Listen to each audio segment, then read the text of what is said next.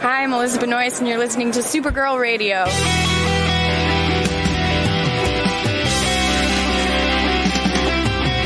McGurk! I love typing. Not mess with my Google Docs, Meeksy. Supergirl Radio is going live every night of the week. How do you like it? Is becoming a human burrito a plus or a minus? I don't know. It does seem snug. I mean, they say you are what you eat. Kira. I love that. So I do a podcast called Supergirl Radio, and one of our segments is Lena Luthor, Boardroom or Ballroom. Because she looks like a boss in this coat.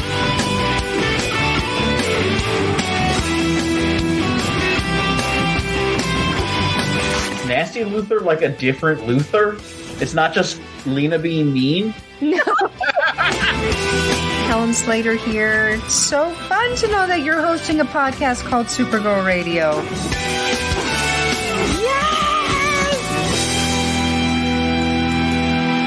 Guess what? We've got people here. We can go ahead and get started. My name is Rebecca Johnson. I'm one of the co-hosts of Supergirl Radio, which is a podcast about Supergirl. We cover the Supergirl TV series and all things Kara-Zor-El. Really, we talk about comics, we talk about the movies, the upcoming Flash movie that's coming out, the Helen Slater that came out in 1984. So we talk about all things Supergirl. So if you like Superman the Animated Series, or you like JLU, or anything related to Supergirl, we try to cover it. And that's a lot because she's been around since 1959. So that's where I'm coming from a super family perspective. I also have a YouTube channel, youtube.com/duckmilkprod. I know that's kind of strange. But on Sunday nights at 9 p.m. Eastern, I do live streams where I go over the critical reception of Batman v Superman: Dawn of Justice. So if you're into film criticism and analyzing that stuff from an art criticism standpoint, it's actually pretty fascinating because you'd be really surprised about how stupid some of those reviews are. It's pretty bad considering a lot of people pulled their thoughts about Batman v Superman from Rotten Tomatoes. The top critics did not know what they were talking about if you actually read through those reviews. So if you're interested in that, I talk about film criticism and how we review films and cinema. So that's what I do. So if you want to hang out with me on Sunday nights, you can do that. And I have a great volunteer here. Charles, you want to tell us a little bit about yourself? Hello, my name is Charles. I'm a DC, and I'm kind of a DC nerd. Same here. Yeah, I'm only up here because my two homies, they forced me to do it. I remember when I first saw Man of Steel, I thought like, wow, this is way better than Transformers. Like, wow. And I was hyped when they were doing a shared universe like with Marvel. And I remember when I heard news of Batman v Superman, I was like, wow, I gotta see this. And I know it's kind of weird because they came out the same year as Civil War, and there's a lot of comparisons. Even though I like DC a little better, it's kind of hard to choose between the two. But I thought they were both good movies, and I thought they both did what they were supposed to do. I remember like what really got me into Superman was like when Superman Returns came out, and I watched the documentary of the science of Superman. That's what really got me into Superman. And I started watching shows like Smallville, which really like got me hooked into the DC. I remember I bought Superman Returns on DVD, and I bought the game, and I was just blown away by the detail they put into each action scene whenever he does when Superman is out there doing the thing. It's nice, and this is my first time doing this. You're doing a great job, and one of the reasons that I wanted to open it up to everybody is because I've been doing this for a long time. And I would go to DragonCon every year. I still go to DragonCon every year. And boy, did people at DragonCon hate Zack Snyder movies. Oh, they just hate them. They just hate them. And after one panel that I did, I think it was after Batman v Superman came out, or maybe it was after Man of Steel came out. And there was just so much negativity about Man of Steel. Everybody in the room hated it but me, I felt like. And then after it was over, two people came up to me, like really quiet, like they were kind of whispering, like they didn't want other people to know it. And they told me how much they loved Man of Steel and how much they really connected with some of the characters. There was this woman who told me this sweet story about how she had a friend of hers who had a young son who had some, I think it was Asperger's syndrome, and how he had trouble. And she connected to the scene with Martha Kent. I always have to think Martha Wayne and Martha Kent. Martha Kent and young Clark in the school in Man of Steel, and how she kind of coaxes him out of the room because everybody's been kind of mean, and he hears it and sees everything, and he's scared. And I thought that was such a really interesting connection point for those people, that they couldn't talk about that with all the hatred that was going around and all the negativity. But I thought that was such a sweet thing that somebody connected to those characters based on something that, from their real life. And so it's been kind of my passion for the last 10 years to try to give voice to people who actually like this stuff, because a lot of it's been drowned out. So I welcome anybody to share your thoughts. If you love Man of Steel, this is your time to do it. The haters and the negativity, they've had their time. So if you have thoughts you want to share, please share them. Yeah, go ahead. Hey, so first off, I just want to say, for Zack Snyder, for going to Zack Snyder, I can understand the way he does his films. I can understand why some people have issues with it. There are some moments that, yes, they are, the way he directs them aren't really that great. You can tell, like, there are some moments like they just don't work. But then when there are some moments that when he does try his best, it really does good. I mean, you could say the same with someone like Michael Bay, although then again, more people hate. I will say we all can hate more of Michael Bay's movies than Zack Snyder's stuff, And I like Zack Snyder. And not every project of his works, and there are some stuff that he directs them and all it just didn't look good. But I still enjoy some stuff. But going to Man of Steel for 10 years, when I first saw Man of Steel, I can understand why people didn't like this as a good Superman. And I'm not saying it's perfect. It will never be as good as the first two Supermans of Christopher Reeve. That's by far. Let's face it. Those movies are magical and they're basically perfect. They're a little. I know it's like at this time it's a little bit cheesy, but they're still unique, and that's what makes Superman unique, Man, I get the direct where they're going, and I like it, but there's no denying there are some issues that just didn't sit well, which was mostly the way the editing is for the film. I mean, it just felt like a little. They tried to be too much like Batman Begins with the whole flashbacks and all that, which honestly wasn't really executed well. And then also the product placements. I'm sorry, I could not deal with all those product placements. Oh, 1 minute they're in IHOP. Oh, there's a Sears. Let's destroy U-Haul over there. Let's destroy 7-Eleven. They were like going. It was like 1 minute Michael Bay just came in and just put all his advertisement in there. Does anybody else have any thoughts that they want to share about, like, after they saw Man of Steel for the first time? Well, I actually got a question. Yeah. Making sure that I'm not wrong. Man of Steel, who was the villain in that one? General Zod. Yeah. Zod, right? Mm-hmm. Yes. Zod was right. Yes. Yeah. All right. So, how did y'all feel about, like, because he killed him instead of, like, putting him in the Phantom Zone? You get what I'm saying? Like, how do y'all Well, he feel? tried to. Oh, you tried to? Yeah, I mean, that was the initial plan, is that everybody was going to go into the Phantom Zone. And General Zod was not part of that when they were fighting. So then there was this alternate situation where he had to deal with it when he couldn't put them in there. So initially, in the film, that's the plan, that all the Kryptonians are supposed to go into the Phantom Zone. But, right. Yeah. Oh, okay. Yeah. Yes, the biggest. Yeah. Charles, do you have any thoughts about that? About Superman having to make the tough decision to snap Zod's neck? I remember when I first watched the scene, I actually felt sorry for General Zod because he was just trying to save his people. But the problem was Kryptonian society, that they were programmed. They didn't really have free will. Like they were born into a caste and they couldn't really get out of it. So in a way, I believe it was a. Yeah, I understand why people hate it. The people say, "Oh no, Superman doesn't kill." Well, that's Well, that depends on what Superman you're talking about. Yeah. He's killed many times. Oh yeah. Like, and it's usually General Zod. You could say the same with Batman and a too. bunch of civilians. Yeah, go ahead. Okay. Go ahead, Charles. That's a good point. Yeah. So in Man of Steel, yes, it is true that one could say he was a bit reckless, but you need to understand this is his first time being Superman. Like, he's still learning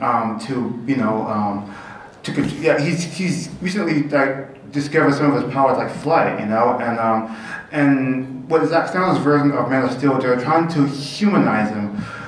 Like, if a human being had all those powers, for instance, if someone was like about to kill your mom, this one person you love, how would you react? It's just and he remember again, this is his early years as Superman, so yeah, of course, he's gonna make mistakes, because he was raised by humans, and he was he only knows how to deal with his emotions the way a human normally would, and godlike powers to it. Yeah, there's gonna be casualties. And I know that's one main reason why people hate the movies, and I understand that. I'm not mad at you if you say, "Oh, wow, this is supposed to be Superman. He just murdered all those people."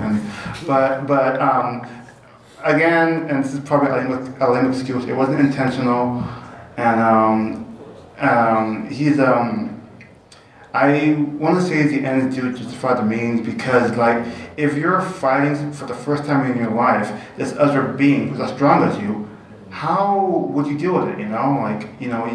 You do it the best way. You do it the best way you can. So he's gonna make mistakes. So yeah. Yeah, it was funny. After the first time that I saw it on a Thursday night. Preview screening before it came out. They usually do those for fans or people who are really interested in it. And so I remember seeing it, and when he snapped his neck, I thought, oh, people are going to hate this. And then right after, what I think saves that moment for me is that he falls to his knees and he cries out, and it's this huge guttural scream. And it's not something he wanted to do. He hated to do it. He felt terrible about it. I mean, this was the guy who was the last of his kind. He goes through this whole journey in the film where he's trying to figure out who he is. He goes, up into Canada and finds the ship that eventually becomes his Fortress of Solitude. And he's traveling the world trying to figure out who he is and what his powers can do. And so then he finally meets people who are like him. And they force him into this situation where he has to make a really tough decision. And one of the things that I wanted to do on this panel is talk about how Man of Steel updated Superman for a modern audience. And I think that can be one of the things that you could talk about, is that it makes it so that Superman is not fitting in like a little box. David S. Goyer, who's the screenwriter for Man of Steel, before the film came out, he would do these interviews where he talked about how Superman was encased in amber. Like if you see Jurassic Park and you see the little, I forget what it is. The mosquito. Yeah, the mosquito that's in amber. And that was Superman for such a long time that you couldn't bend him, you couldn't write him any kind of different way. He was just this one thing that had to be in this box. And what I think Man of Steel did, and especially with that moment, is that it opened the door for Superman to make hard decisions. Sometimes Superman, in some stories, he does the safe and easy thing because, you don't want to kill people, so we have to do the safe and easy thing. And this was a tough decision that even in the real world, police officers have to deal with. Military people have to deal with. This is not something that, is just a Superman thing. These are people who, just because a police officer or a military personnel has to make a tough decision, does that make them a horrible person? Superman is put in this situation where General Zod is going to heat vision a family of 4, straight up heat vision murder these people. Yeah. And what is Superman supposed to do in this situation? He's already tried to fly him up into space and keep him up there, and he can't contain him. And General Zod says, "I'm never going to stop." So I actually kind of liked the way that they did that, because it opened up the door to allow Superman to go into a situation where he could make a tough decision. And to me, that opens up storytelling for him. That opens up characterization for him in a way that I don't think that happened before. I watch shows like Superman and Lois now on the CW, and that show is allowed to be serious, in my opinion, because Man of Steel kicked that door down. If Man of Steel had not kicked that door down, you would just see Christopher Reeve type mock-ups every time. You saw that with Superman Returns. He was just trying to be Christopher Reeve. And so I think that shows now are able to maybe not have him kill, but at least have him make tough decisions and be serious and have serious moments. I mean, Superman and Lois had some really serious, tough things that they have had to deal with. And I don't think if Man of Steel existed, that probably would not have happened. So I think one of the things that Man of Steel has done, what it did, was allowed Superman to get out of that amber encasement and allows people to tell different kinds of stories with him. So I'd be curious to hear what other people think that it did to sort of update it for the modern audience. Back in the Blue. Yeah, so I mean, I thought it was a pretty good movie. I liked it. One thing that I thought that they could have done a little bit differently, and that they tried to maybe correct a little bit in Batman versus Superman, was kind of like the mindless destruction of tens of thousands of people that were in Metropolis, right? Superman can hear everything, he can see everything, and if you remember back in like Superman 2, when, they started going kind of against the populace of Metropolis, you could, it was like really bothering Superman, and he tried to change locations, but, even after the World Engine was destroyed, he just kind of kept the fight in Metropolis. And I know there's the four-person family, right? But, what about the 100,000 people that got killed in, the few minutes before that? I think technically, according to canon, I think it was only like 3,000 to 5,000, technically, according to like BBS. If you look how it was handled in Batman versus Superman, in that kind of like 9/11 type scene, with Bruce Wayne at the beginning of the movie, right? They added a lot of emotion to all that destruction, but I felt like they kind of like glossed over that a little too much. The other thing that, out of that movie, and maybe, the ones that followed it, usually with Superman, it's Superman pretending to be Clark Kent, or it's Clark Kent pretending to be Superman. I never really figured out, what their take was. I really like Cavill in the role. I think he does a really good job with it. I don't know if he's always had the greatest, scripts and editing and everything else to go along with it. But that's something I never really got a sense of. There wasn't as much differentiation between Clark Kent and Superman. Why does there have to be? Otherwise, aren't they the same guy? It's not unless it's somehow magical, right? It's not a disguise, right? If you look the same and you act the same, you'd have to have some really unintelligent people around you to not eventually figure it out, right? Yeah. So many jokes. So kind of like with Batman. Can I address his comment real quick? So the destruction. I'm curious. Have you ever seen the animated fight between Superman and Shazam? Like the one where he says, where Shazam says Shazam has the lightning bolt go through Superman. They throw each other through buildings in that. So what I thought was great about the way that Man of Steel executed the fight sequences is that it showed that there were real consequences to what that would be like. If you had two Kryptonians, there would not just be, we're not going to destroy any buildings and nothing would happen. There would be the buildings destroyed. That there would be consequences to that. They're the most powerful beings in the universe, in the DC universe. I'm sure some people might disagree with that, but Kryptonians, I believe, are the most powerful beings in the universe. And there would be consequences to that. I like that it wasn't played as if it would be unbelievable. That, to me, is believable. The way that the film showcases, like, when they hit each other, there are shockwaves that come with that. And so I appreciated that from the standpoint of, nobody's talking down to me about this. Somebody is actually showing me what this would look like. And they took great strides to talk about in the behind-the-scenes stuff. Zack Snyder talks about how they created a power list. So they would know, like, if Superman gets, hit like this, it's going to feel like this. Like, it's going to have a certain amount of weight to it. Or if Superman does this, it's going to, have a little more weight to it. It's going to have different power that's going to come with it. When he gets shot with a missile from the plane. How is it going to impact him? So there's all that's taken into consideration with that. It doesn't bother me because, to your point about Batman v Superman, we see that there were people on the ground saving people. It wasn't just up to Superman to do that. Now, of course, we don't see some of that. Well, no, we do see some of that in Man of Steel. Perry and Jenny and Steve Lombard have to help each other. So that, to me, I thought was actually really cool, because then you can see that it's not just Superman. Superman's doing the heavy lifting because he's the only one who can. But there are people on the ground, just like it would be in real life. And that's what I like about this in terms of a modern audience. It's trying to show what it would be like if Superman was real. Some of the other interpretations of Superman is that it's kind of a fantasy, it's kind of a cartoonish thing, or it's kind of a, it's almost like a fairy tale. It's not, in the real world. And so I think what Man of Steel was trying to do was to show what it would be like if we walked out of these buildings and there was a real guy wearing a cape and flying around and shooting the heat vision out of his eyes. What would that be like to the world?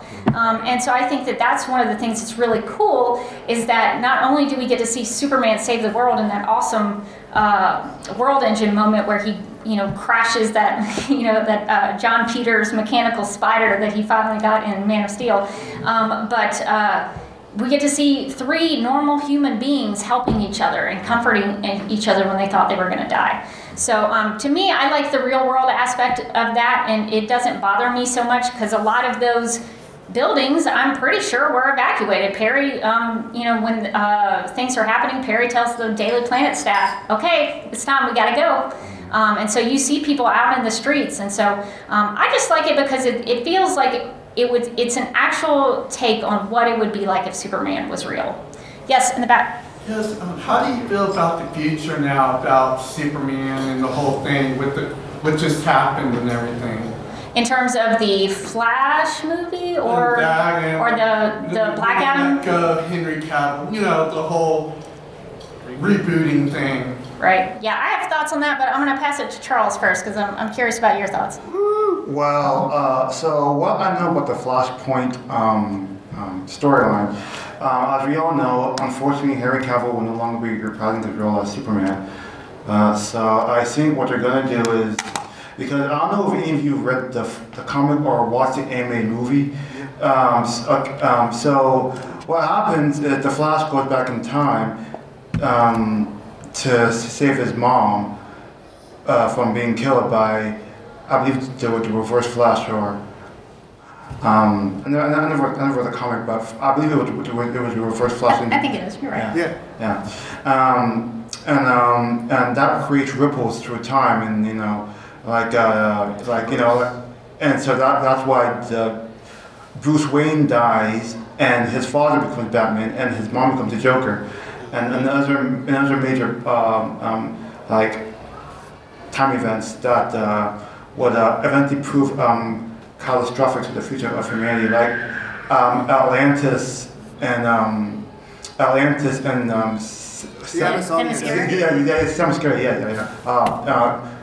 fight, and that's destroying the world. So the Flash, came to his senses, went back in time to stop himself from saving his mom. Then that reset the whole universe. So I believe they're going to use that to reboot the DCEU as well. And personally, I think that's kind of a smart move, because to my shock, they actually want Ezra Miller as the Flash, despite what he did. So at least that way, they can, even though it's a rebooted universe, they can still keep Ezra Miller, but have different people play as these iconic heroes, as in Batman, Superman, and Wonder Woman. Yeah, just to answer your question, I have really sour feelings about Warner Brothers. I think and of course, you wouldn't expect, I guess, movie executives to be the most upstanding people, I guess. But the way that they treated Zack Snyder during the Justice League stuff, where they basically shoved him out the door after his daughter committed suicide, I thought that was one of the most disgusting things I've ever heard of. And then they did kind of not to that degree, but a very similar thing to Henry Cavill, where They instructed him to tell everybody that Superman was coming back, that he would be Superman again, and then not too long after that, they yanked him from the universe and said, nope, you got to hang up the cape. You're not in this anymore. And I just thought that was low. That was low class. So I'm not real keen on them at the moment. I think they could show a little more compassion and understanding with people, even if that wasn't the direction that they wanted to go anymore. And my opinion about the Henry Cavill thing, and he's my favorite Superman. He's the first time I've ever seen a Superman be the kind of Superman I wish he was. He trusts Lois. He doesn't lie to Lois. He actually, the way he's portrayed is just, I never got to really see a Superman I really connected with until Henry Cavill. So for him not to be there anymore and to be so unjustly let go like that is devastating for me personally, but I understand what they're doing. Like, I understand that they don't want to go that route anymore, and so they're trying to start over. My confusion, though, is that they're getting rid of some people and keeping other people. And so I would, my thing is, if you want to reboot it, I understand you want to reboot it, then completely reboot it. Don't keep Amanda keep Amanda Waller from the DCEU. Don't keep Ezra Miller's The Flash. Don't keep, Jason Momoa's Aquaman. Get rid of everyone and start completely over. And so it doesn't sound like that's what they're doing. It sounds like it's like a mix of things, so I'm very confused about it, I guess. I'm open-minded, but very confused. Forget they also... Yeah, in the back? Well, I'm kind of confused on the direction they're going, because again, I'm not as heavy in DC as you guys are, but I do love Man of Steel. But my take on this whole rebooting thing was the universe was changing more to focus on Supergirl, because they're having a different take on Supergirl, and that whole timeline is a lot different. That has, Clark Kent totally in a different place, where he's not really the Superman like we think he is, and it's focusing more on her. So I kind of saw like, oh, I see why they're putting him out, because maybe they're going in the direction with her. So I have no clue what they're trying to do. Yeah, I don't think any of us really know. I'm sure James Gunn has a plan. He's kind of announced the things that he wants to do, and one of those things is a Supergirl movie, which I'm actually very excited about. Supergirl Woman of Tomorrow is one of the best comic books I've ever read. It's going to be different. She's not the icon. Well, we don't know that. We don't know that either. That's still kind of up in the air. But yeah, so the I'm sorry, I just blanked on what you were talking about. Repeat just a small sample of what you just said. Oh, I was just saying that her hair was... Oh, yes, so Supergirl. So what I had heard originally was that they wanted to reboot the universe and have Supergirl and Batgirl kind of fill in for Superman and Batman. Yeah. That, I think, was the original thing, but then they scrubbed the Batgirl movie. And so I don't know if those plans have changed. There's definitely a Supergirl in the Flash movie, which I'm really excited about. I'm a little nervous about how that's going to go down, because I don't know what that says about where Henry Cavill's Superman is. I guess TBD at the moment until we all see it. But I think that was the initial plan, was that Supergirl was going to kind of take up that space. But as a Supergirl fan, I actually kind of find that a little insulting. It's like Supergirl and Superman are completely different characters. I know they both wear the S, and I know they're both Kryptonian, but they're not just irreplaceable. They're not replaceable. They're not interchangeable. You cannot interchange them, and I find that insulting on behalf of Superman and Supergirl. I don't like that. But that's kind of what I think they were going to do. But I think the Flash movie is going to be a good indication of where things are heading. They know more about it than we do, of course. So I guess we'll see it when it happens. Yeah, I was sad when Henry Cavill was let go. That hurt me a lot. Yeah, I just kind of felt like, those, some people think that like Man of Steel and Batman v Superman and some of the films that followed didn't make any money, and they were actually way more profitable than Phase 1 of the MCU. So I kind of think that it would be nice for Warner Brothers just to give him one last hurrah, one last kind of thing. But who knows what's going to happen. There were so many projects that Henry Cavill could have been in Superman. I know they had so much planned for him, but because ever since Justice League, it's like, how about we focus on all these other solo characters? And I think that's probably one of the reasons why we just don't see as much of Henry Cavill Superman. And then of course you have all these others, like especially with the CW, like they introduced their own Superman, and everybody fell in love with Taylor Hitchcock. I mean, I love Taylor Hitchcock. He's a great Superman. But Tyler Hoechlin. Yeah. Yes, but like you said, we had so much promises for him, and and when we saw the original, the true version of the Justice League, Zack Snyder one, you saw a very great, accurate Superman. Like this was like Zack Snyder said, he had a whole plan for Superman. Like he had this whole arc and all, and now it's like, okay, we're gonna throw all of this away. Everything I had planned for a lot of these projects that I wanted to do was, oh god, you wanted to see Jeffrey Dean Morgan as Batman? Nope, that's going away because, I mean, don't get me wrong, I love how we're getting Michael Keaton back as Batman. I mean, he's the greatest Batman of all time. Debatable.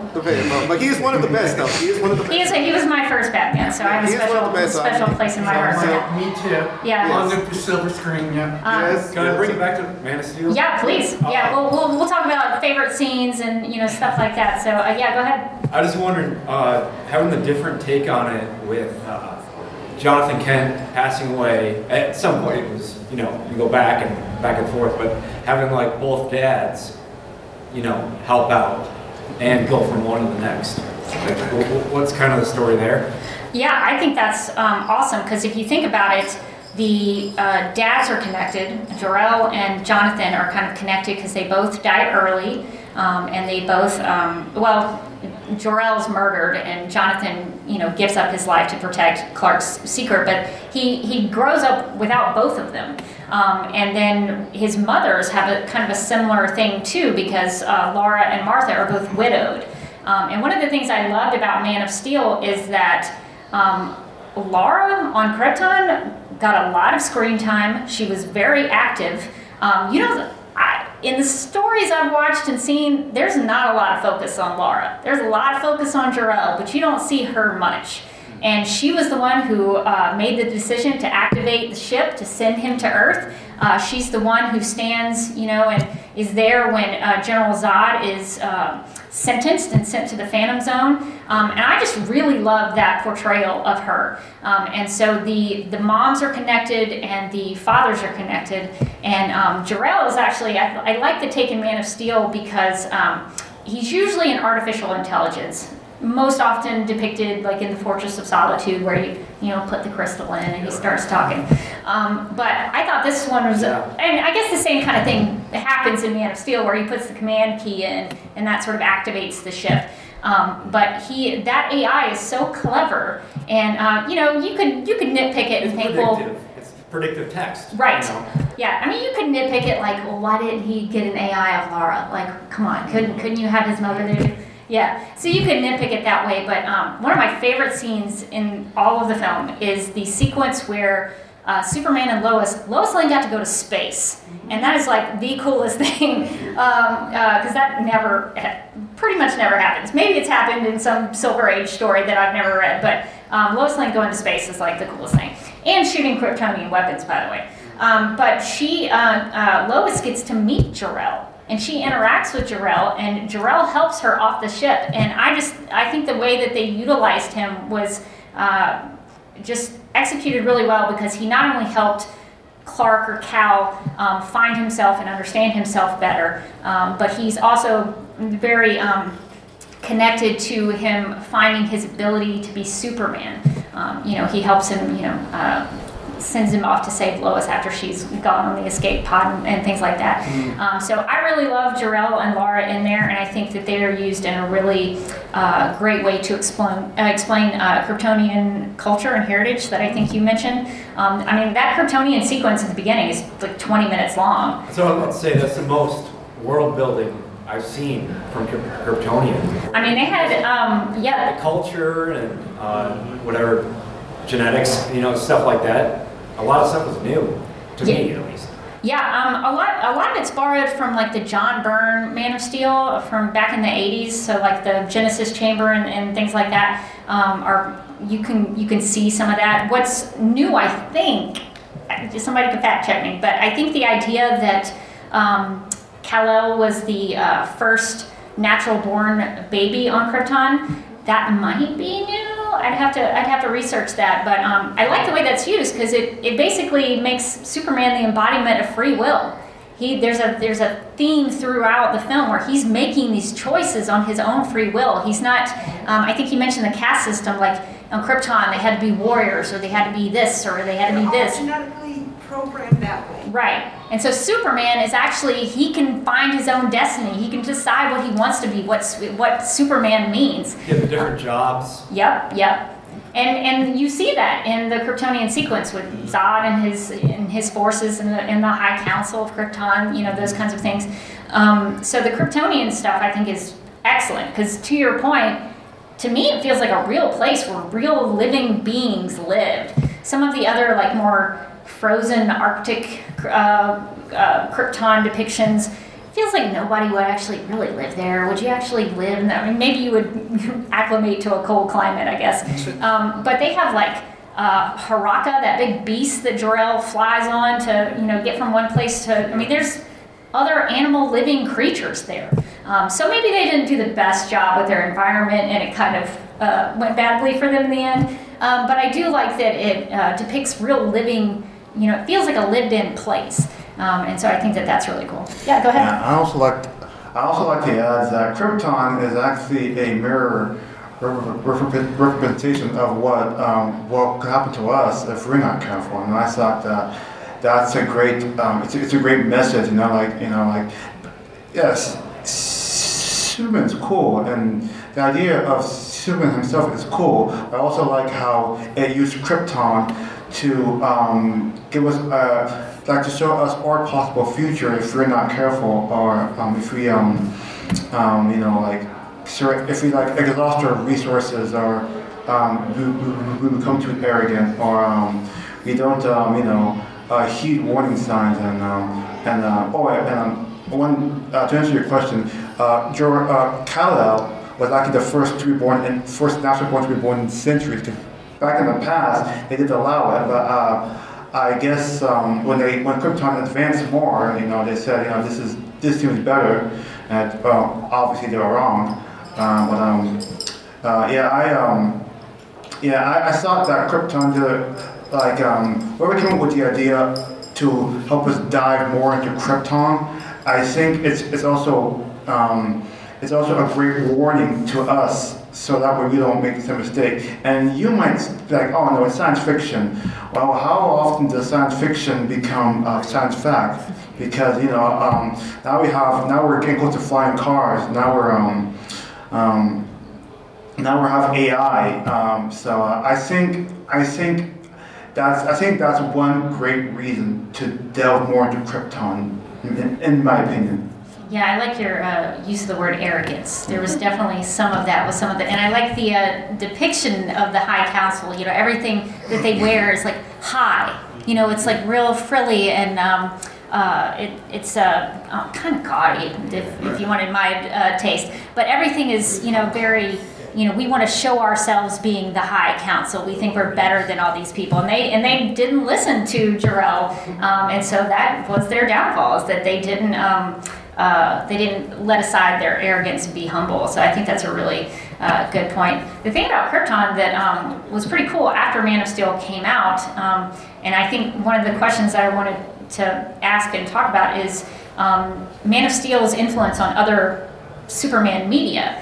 And not too long after Man of Steel came out, I can't remember the date, but Sci-Fi made a TV show called Krypton. And unfortunately, it lasted for 2 seasons. But I think we get that version of Krypton because of Man of Steel. David S. Goyer was highly involved with that. It was a little bit of a different story. It wasn't really tied to Henry Cavill's Superman, but that one really, if you've never seen Sci-Fi's Krypton, it digs into a lot of Kryptonian things, and it's the Brainiac on that one. Man, that is good. That Brainiac is good. Super creepy, but he is excellent. But I think that was one of the things that came after Man of Steel, that people liked that Kryptonian sequence, that Krypton sequence so much that they were like, well, let's make a TV show about it. So I thought that was really cool. And wasn't Steppenwolf in it?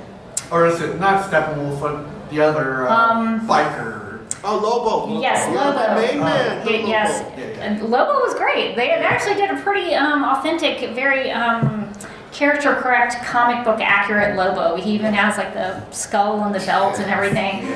So Lobo's really good in that too. So it's really interesting to me to look at how Man of Steel kind of influenced other things. I think you see a little bit of the influence in the comics. I talk about the Supergirl TV series all the time. They basically blatantly ripped off some shots for Man of Steel. There's a fight between Supergirl and Astra in the air where they're like punching each other, and I'm like, that looks like it's just a repackaged shot for Man of Steel. What about when Laura Kara is in the bar, just like in Superman 3? Yeah, they borrowed from a lot of different Superman media, but Man of Steel, I think, the way that they would depict Supergirl flying, early in season 1 when they had a budget from CBS, after they moved to the CW, they didn't have much of a budget anymore, and the effects were not as great. But in CBS, when they had lots of money, they would show, and I don't think this has been the case in any other Superman media, but the way that Zack Snyder chose to depict flight at the speed of sound was so awesome, and they do that in season 1 of Supergirl. And the reason that it looks like that is the way it looks kind of like it has something coming off of him, is that jets, when they break the speed of sound, it looks like that for the jets. And so it's an actual realistic depiction of what it would look like if flight was really that powerful and that fast. And so flight is one of those things that I think Man of Steel also maybe modernized a little bit, because also in Man of Steel, flight is kind of turbulent. You know, when Superman saves Lois and they're trying to get away from like being sucked in into some things, and it's not like, you know, in Superman the movie when Superman and Lois are flying and she's reciting the poem. It's not like that. It's turbulent and kind of chaotic and violent, and I actually like that because it shows like what it would be. I mean, if you've flown on a plane, you know that planes have turbulence all the time, and sometimes it's not pleasant. I've had bad turbulence before and thought we were going to crash. So flight at that powerful level, if it's like that in an airplane, it would be even heightened.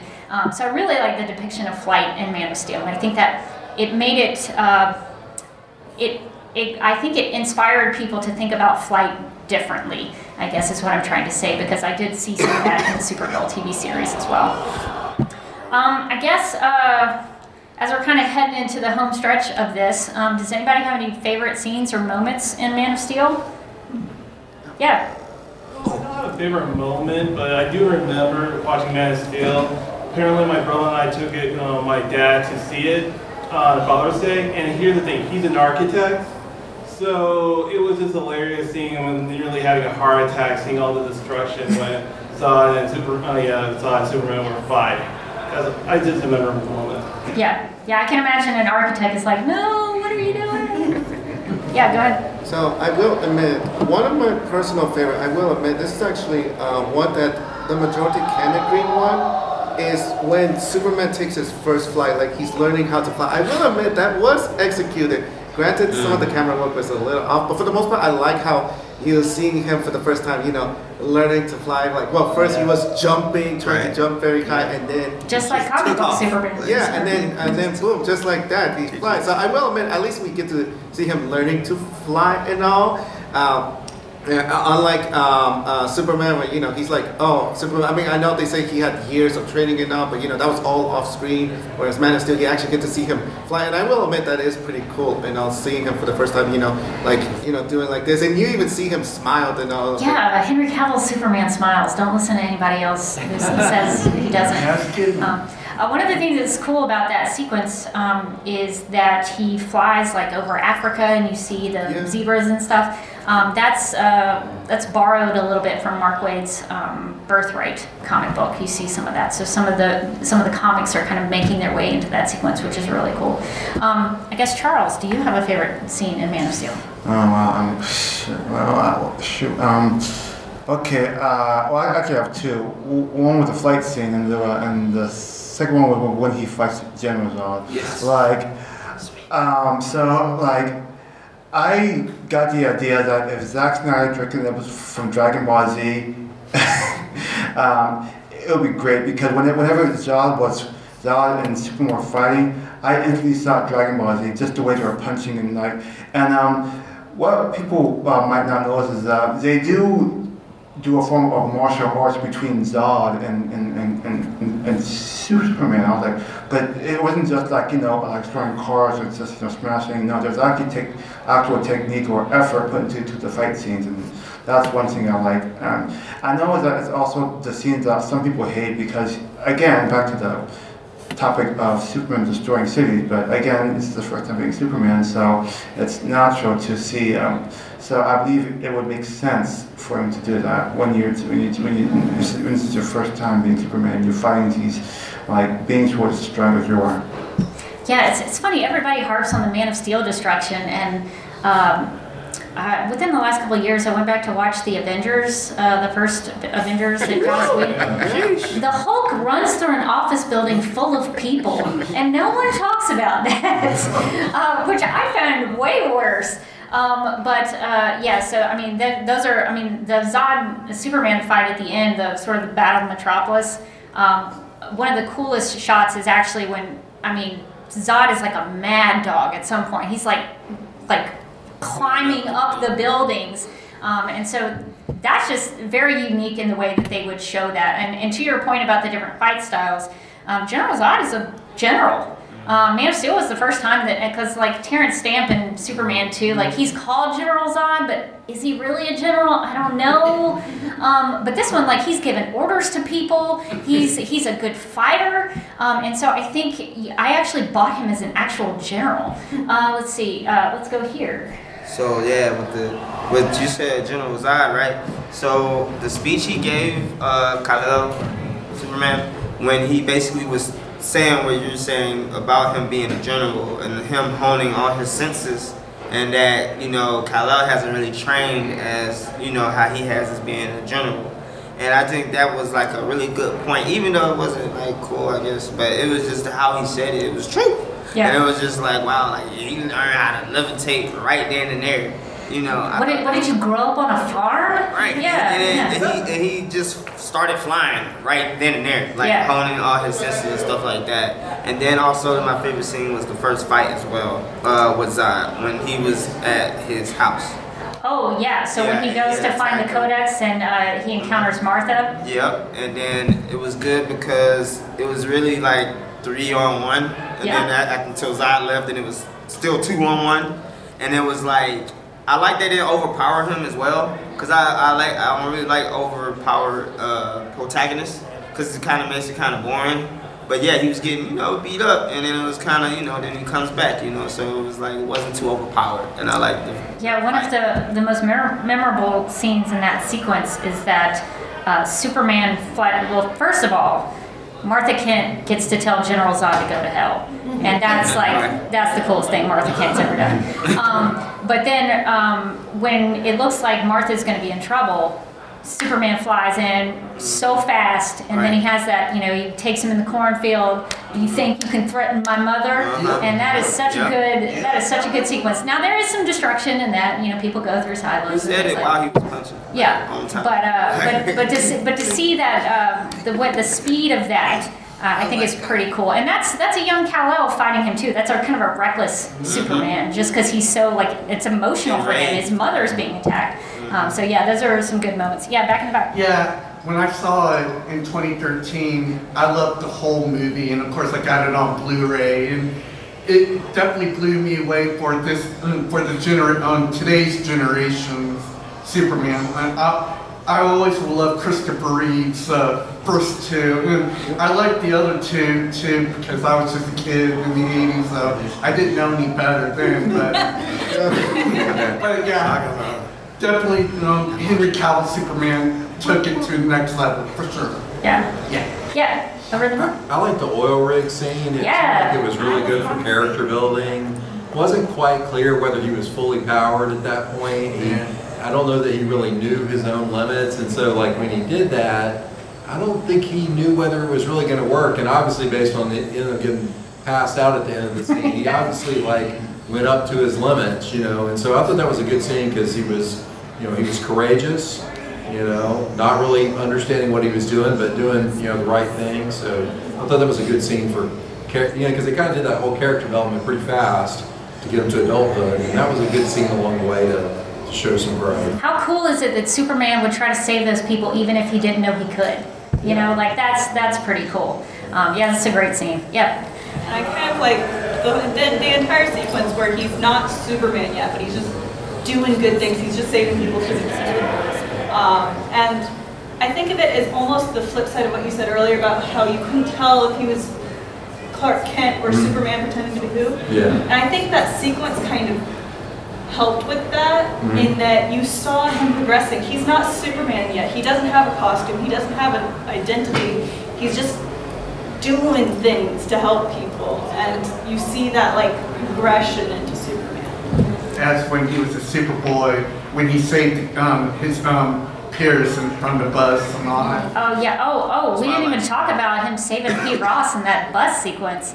That's one of the best. When young Clark Kent goes into the water to kind of save the bus, and he pushes the bus, and that Hans Zimmer score comes in, and I love that sequence because even though Pete Ross and some of those kids on the bus had previously been calling him names, had been bullying him on the bus, Clark still saved that kid's life. It reflected the bar scene too. Yeah. Oh yeah. The guy was a Yeah, jerk. yeah. And then he messed up that. Instead of beating him to the ground, he, messed with his truck. Well, that guy had been drinking too, so really he saved him a DUI. Yeah. So he was getting him off the road essentially. But yeah. Yes, he did. And so then he learns down the later, okay, I'm going to keep it cool inside and out and not do this. Yeah, I mean, you have to learn. You're not going to be Superman day one. Like, you got to figure it out. I guess since we're kind of getting close to time, I was curious about everybody's thoughts because we're now 10 years out of Man of Steel. It's been 10 years later, and I've noticed that Zack Snyder films tend to have a different perception of them about 10 years later. When Watchmen had its 10th anniversary in 2019, I saw a lot of articles that were like, Zack Snyder's Watchmen is actually a really great film. It's like, yeah, I knew that 10 years ago. So that tends to happen with Zack Snyder films. People are not. It's like Superman. They're not quite ready for him yet. So I'm curious about everybody's thoughts. Like, do you talk to your friends about it? Have they changed opinions? And have you heard about that? And how do you think that the film holds up today, 10 years later? Does it still hold up? So I guess I'll pass it to Charles first. Do you think Man of Steel holds up 10 years later? Oh yes, most definitely. As a matter of fact, when I saw the reviews and when I compared it to what I really felt inside, I made a funny quote saying, Man of Steel was the super movie we deserve, but not quite the one we needed right now. I got that from The Dark Knight. I felt kind of accurate, but I think it will still hold up because it did something different. I think it broke the Superman trend of trying to be like, jolly and happy, and the one with Christopher Reeve did have a few sad moments, but I believe with Man of Steel. And it showed the reality that life ain't sunshine and rainbows. As Dad said, there will be a light at the end of the tunnel. Back when Clark Kent, a young Clark Kent, was being bullied, and he felt, and people were gossiping about him, and back to what you were saying earlier, back when he found the strength to save this one.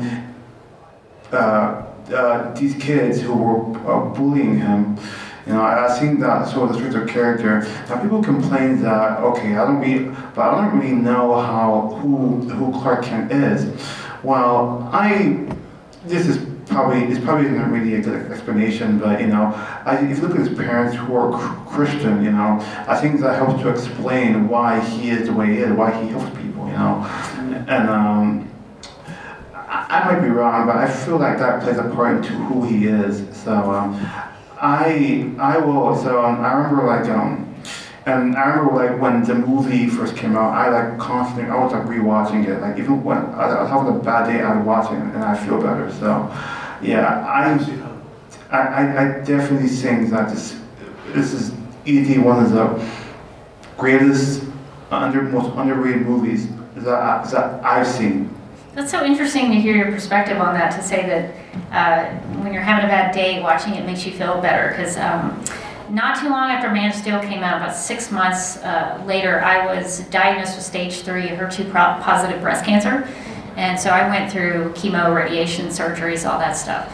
And I had Man of Steel on, back then I had, DVDs, and I hadn't progressed to Blu-rays by that point. But I watched it when I would go to bed, because it was like comfort food, a metaphorical comfort food to me. Because it made me, some days it was kind of hard to sleep, and so that kind of like lulled me into like a comfort place. And it made me feel better that, Superman saves the world and makes everything better. And so that's funny. I think it's interesting that the two of us, at least, have had that situation, because a lot of people claim that Man of Steel is dark, that it's gloomy, that it's grim. But there's actually, to me, that's where you find the hope in something, is that if you have this dark place, but then you overcome it, that's where the hope is. And so that's really cool to hear your story on that, and to know that at least inspired you and made you feel better. Because I think that's the thing that I connect to with Man of Steel. So thank you for sharing that. Does anybody have any, last thoughts about how the film will age well, or has it aged well? I guess in the back? Yes. I lost my dad in 2013, and when I did see it months after, it did give me hope and everything. And it definitely made me feel better about life and whatnot. And with Watchmen, I saw that in the theater and have that on Blu-ray as well. Yeah, well, I'm glad that helped you kind of get through that part with your father passing away, so I'm sorry to hear that. But Man of Steel is actually a great movie about dads and sons. So I hope you watch that and think about your dad. Yeah. So when I first saw it 10 years ago, I thought it was a really, really good Superman movie. But as I got older and all, I started to study more movie critiques and started studying films and all. So when I finally did saw it again over and over, I like it, but there's no denying it does have its problems. You have to admit it's not a perfect film. It's not like and I still enjoy. I will admit. I just guess it's because I just guess it was just poor timing, I guess, because it's just like Man of Steel just felt like a little too much like Batman Begins, to kind of like the whole dark. And I get why people think that you just came out of Dark Knight Rises, now you have Man of Steel. No, this just felt like this is too much like like Christopher Nolan's take on the Dark Knight trilogy, tried to be more realistic, dark and all.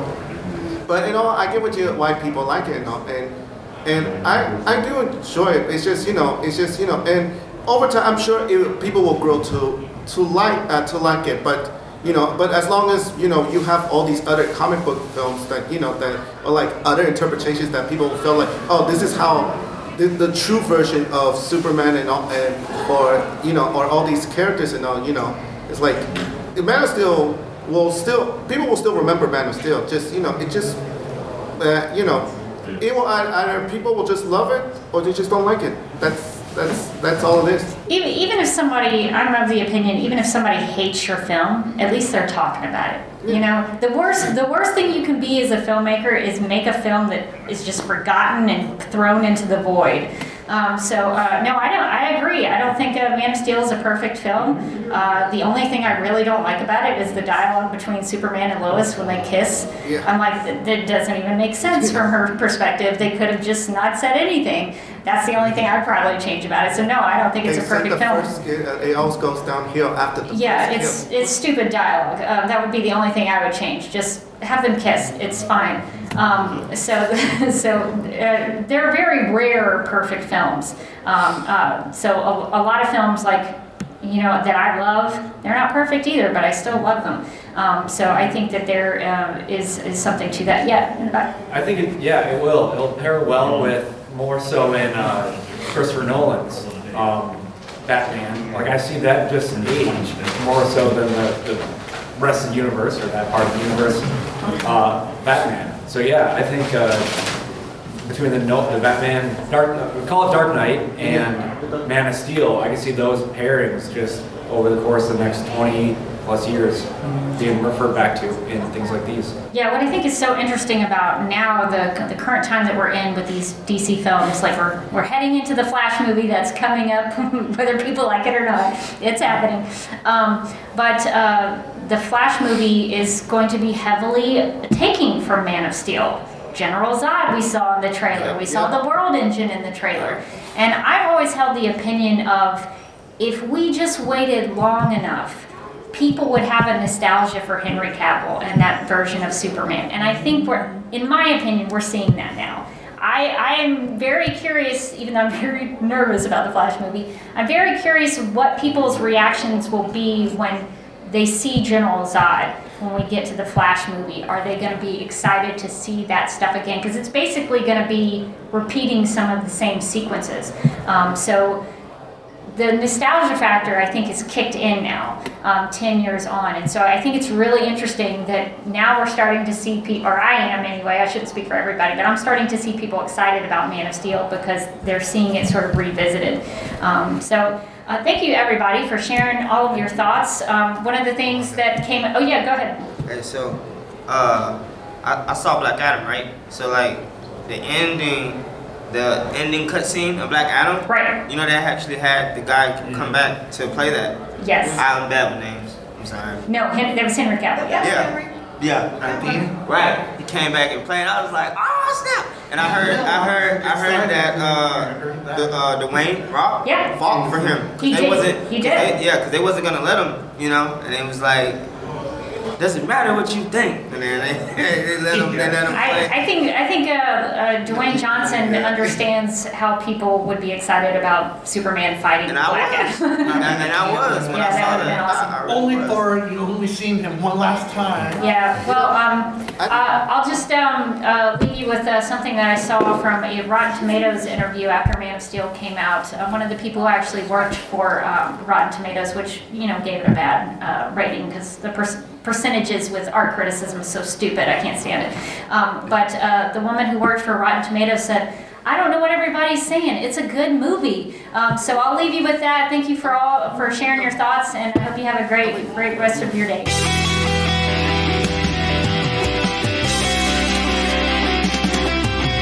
McGurk, I love typing. Not mess with my Google Docs, Meeksy. Supergirl Radio is going live every night of the week. How do you like it? Is becoming a human burrito a plus or a minus? I don't know. It does seem snug. I mean, they say you are what you eat. Kira. I love that. So I do a podcast called Supergirl Radio, and one of our segments is Lena Luthor, Boardroom or Ballroom, because she looks like a boss in this coat.